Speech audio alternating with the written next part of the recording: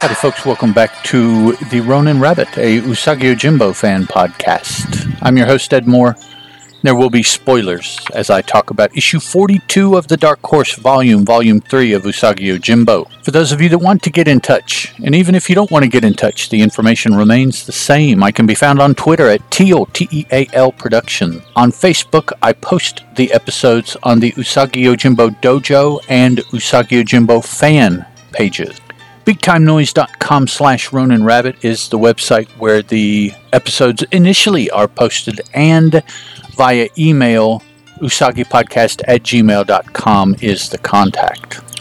Grasscutter 2 Journey to Atsuta Shrine, Chapter 3, The Hunger for Death, Dark Horse Comics, Volume 3, Usagi Yojimbo, Issue 42, cover dated October 2000.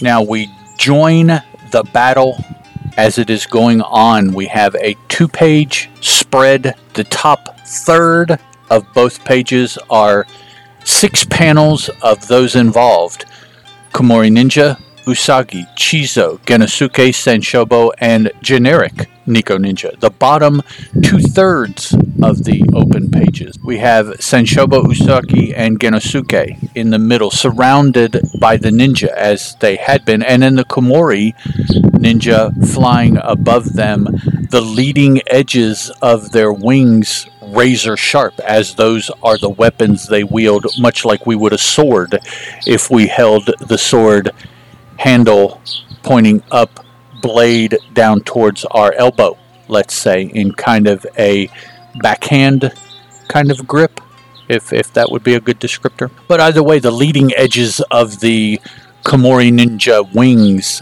Komori meaning bat. So we have many pages of attackings and counter-attackings, Nico Ninjas losing their heads, Komori Ninjas being brought close enough to Nico to be felled.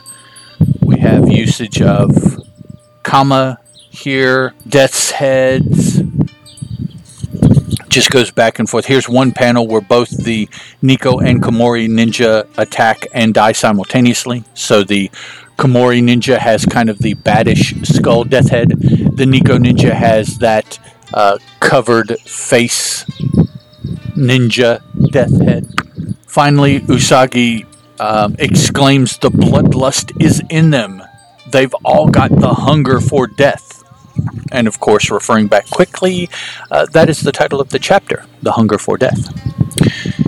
Finally, Genosuke, Usagi, and Senshobo decide to run to continue their journey of trying to get this sword, or more importantly, trying to keep it out of the hands of either of these ninja clans. So they are leaving their friend, in the case of Usagi, Chizu, who's not a friend but a kind of a long arm ally, to fight the Komori, hopefully while the 3 of them get away. But then Chizu recognizes that the 3 of them are trying to get away and sends several of her ninja after them. There is also a Komori ninja or 2 that notice this breakaway group, and so they go after our trio of heroes. Some fighting ensues. A Komori is diving to attack Usagi, but is killed by a Nico. I don't know if the Nico Ninja was attempting to stop Usagi and the Komori got in the way, or if the Nico was actually trying to kill the Komori Ninja. Not sure. But the Komori Ninja falls on Usagi, dies with a death head, and then the Nico Ninja knocks Usagi out and, doesn't knock him completely out, but stuns him and takes the sword. And then as the Nico Ninja is running with the sword, Usagi yells at Senshobo and Genosuke to stop that when he's got the sword. They can't get to him, and a Komori Ninja ultimately swoops down and kills the Nico Ninja, grabs the sword, and flies off. Usagi jumps up and grabs the Komori Ninja by one of its feet, the other foot holding the sword. Just as Chizo comes on the scene, Usagi is wrestling with the ninja, trying to do something to bring it down.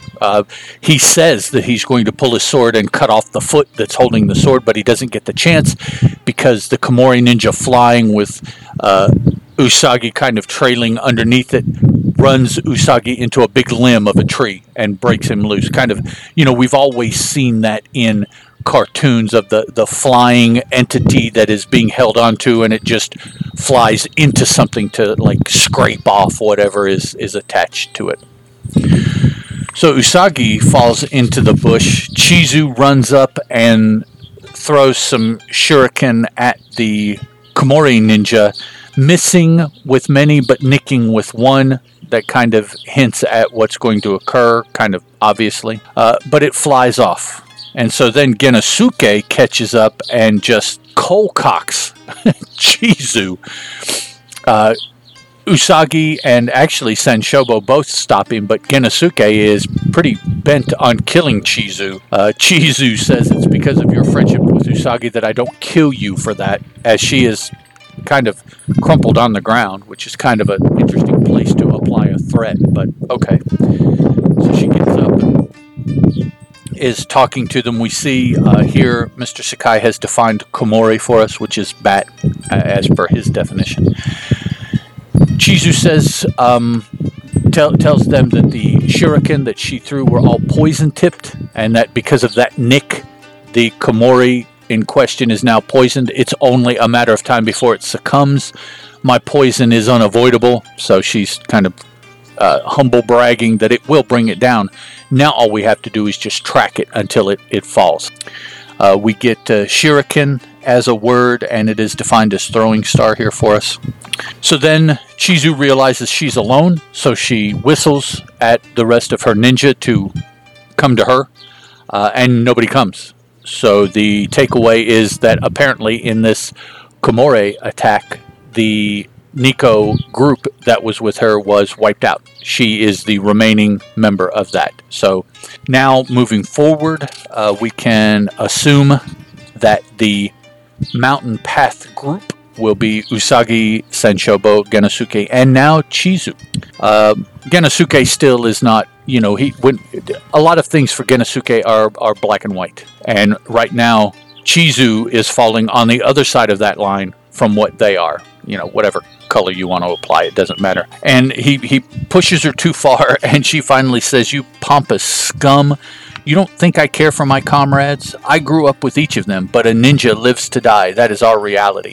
Because he was just goading her with the fact that, wow, you're acting so cool even though all of your buddies have just died. Man, you are just one cold-hearted snake. He's just going on, and finally she wheels around and tells him off in that fashion. Continuing on, she says, "I will mourn later. I will first complete my mission. You may accompany me or go your own way. The choice is yours." So they're following along with her, and we see from a distance as our now quartet are traveling some portion away, standing on a branch, watching. We can only see the back 2/3 of the individual is a ninja. Presumably the one that Chizo chased after before the Komori attack. For some reason here in the midst of their traveling, I'm not sure exactly what the point of this was, but Chizo is jogging, right, to try to keep up with the Komori. Usagi is jogging with her and trips and falls, and I'm not sure what the point of that is, to show that Chizu is better than Usagi. I don't know why that is that way. But they're talking back and forth, and he trips and falls, and then stands up and dusts himself off. So finally, they come up on the ninja. The Komori ninja got the death skull, so they just missed. But as they look around, the sword is nowhere to be found. But here's another trail. So someone else has seen or come upon the Komori ninja with the sword and has taken the sword as the Komori ninja is dead. So they track it, and we see several panels of something else approaching the Komori ninja, and a thought bubble that says to the east. Presumably the direction, let me see if they say this, the direction that our hero quartet went. And they say then we must go eastward as well, because that's the way the trail goes. And then our quartet went, and then this trailing entity went as well. Finally, we come upon a peasant's peasant's hut. Genosuke comes up to it, beats on the door, says, hey, you in there, open up, you have guests. Go away, comes from inside. We're samurai, Genosuke says. Well, then come in, you samurai, just take whatever you want. That's better, he says. You have something we're looking for, but food and drink first. And then as they enter, we have a panel here that shows the faces of Genosuke, Chizu, Senshobo, and Usagi. Senshobo is surprised. He exclaims, gods. And Usagi notices and says, Senshobo, what is it? And we see that it is Lord Ikeda, who we have run across also in the story of Lord Ikeda, how he went from being this great lord to choosing the life of a peasant, to live simply.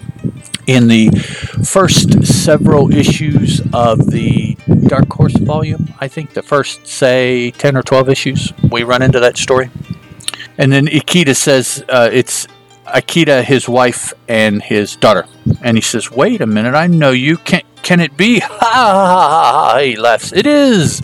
And Usagi and Genosuke are surprised. Senshobo immediately drops to his knees before his lord. And Ikeda says, get up, Inoshiru. I am a peasant now, a lord no longer. It is good to see you again, my friend.